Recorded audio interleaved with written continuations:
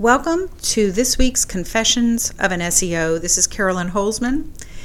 Today's episode is part 2 of episode 17. If you missed it, I'm jumping back into discussing a post that showed up on Facebook in an SEO group. And if you're new, in episode 6, I put out a roadmap about the different types of recurring segments. And this one is an example of the Facebook mailbag. In these, I respond to the topic addressing to the business owner or stakeholder first, and then to the SEO. Last week, my response was to the business owner. This week is for the SEO. I want to mention again, before I left the CD business to be a full-time SEO, I was a business owner, so I have the ability to see these things often from both sides, the business owner and the SEO. And I hope by sharing this, it helps us as SEOs kind of know how to move forward in certain circumstances. So like I've said before, this podcast is really love letters to the SEO and the businesses that they serve. Here we go. And this was posted in a Facebook group, an SEO group. So if it sounds familiar, then yeah, we're in the same group. Hi, I just want your opinion on something a client is asking for. What do you guys think? Is this something you would take on? The client is from the UAE and is asking for off-page, on-page, and PPC. The first month, they want 10% of the keywords ranking on page 1. Third month, 30% ranking on page 1. And by the 6th month, 60% ranking page 1. And if these goals are not reached, the payment can be delayed until it is. Now, I converted they were discussing a different currency, but basically it's $2,000 a month for the SEO, the on-page, off-page, and the Google Ads budget is around $830, and that includes the management fee. So the question is, they ended with, what do you guys think? Well, I'll tell you what I think. To be fair, I totally get the fascination. $2,000 a month, even in the U.S., is a nice SEO project. But let's look a little deeper. First off, why would you let the client determine the timeline for Google? Can you do that? Can you tell Google that you're going to give Google 30 days to rank your content or else? Seriously? Also, if you don't know how long it takes for Google to crawl an index, or that the timeline in between the crawl and index is when things get recalculated, you really want to let this go.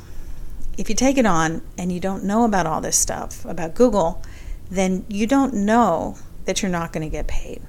And you have to know what the likelihood is that you're going to get paid or not paid, which is kind of sad in our industry, but it is the way it works. Now, what about the competition? What do you even know about that? Why would you start to play a game against a team you don't know? And I get the other reason. If you're good, these things feel like a challenge. You know, I refer you to Exhibit A. Google doesn't give a shit how long it takes to index. They have their hands full. They don't work for you. This brings me around to how can you make this work if you know your skills, you're up to the level of competition you're entering. Plus, let's talk about the PPC budget. How has that arrived? Who determined that? That fee also includes your management of the paid campaign. And that is not something you really can just sort of let go because, you know, this is a limited budget, so you're going to have to keep your eye on it. So here's what I think. Tell this jackwagon no, and here's why, and list the 3 things. You can pick whatever you want. And then once you say those 3 things, stop talking and see what they do. If they say okay and hang up, well, you got away. This is likely some business owner that's convinced the results are going to be gotten through threats, intimidation, and more threats. That's not a business you can tell the truth to without them throwing the baby out with the bathwater. Move on. Now, if they start talking and saying things like, well, that's refreshing. Most people are not so forthright. I like that in the people I trust.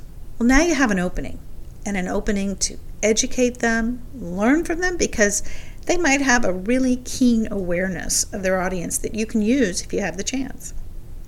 If they want some analysis of their competition now that you've started to educate them, remember that should be paid unless they show you their homework and it's actually their digital competitors. You know, some people say, I've had all that done, I know who they are. Trust me, they don't. But just in case they do, ask for proof. And please, please, don't throw this in like it's a free bottle of ketchup. Thanks for shopping here, lost leader. I know this is a hard thing to do, but you must step into the role of leader when it comes to the digital marketing. There is no way that they know what you know or can do what you do.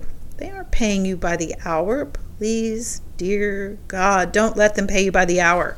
You're the one that knows how to look at a SERP, determine what kind of challenge this will be, and then to do what is necessary to win each spot up to page 1 and then each spot up on page 1. That knowledge is what they're paying to have access to.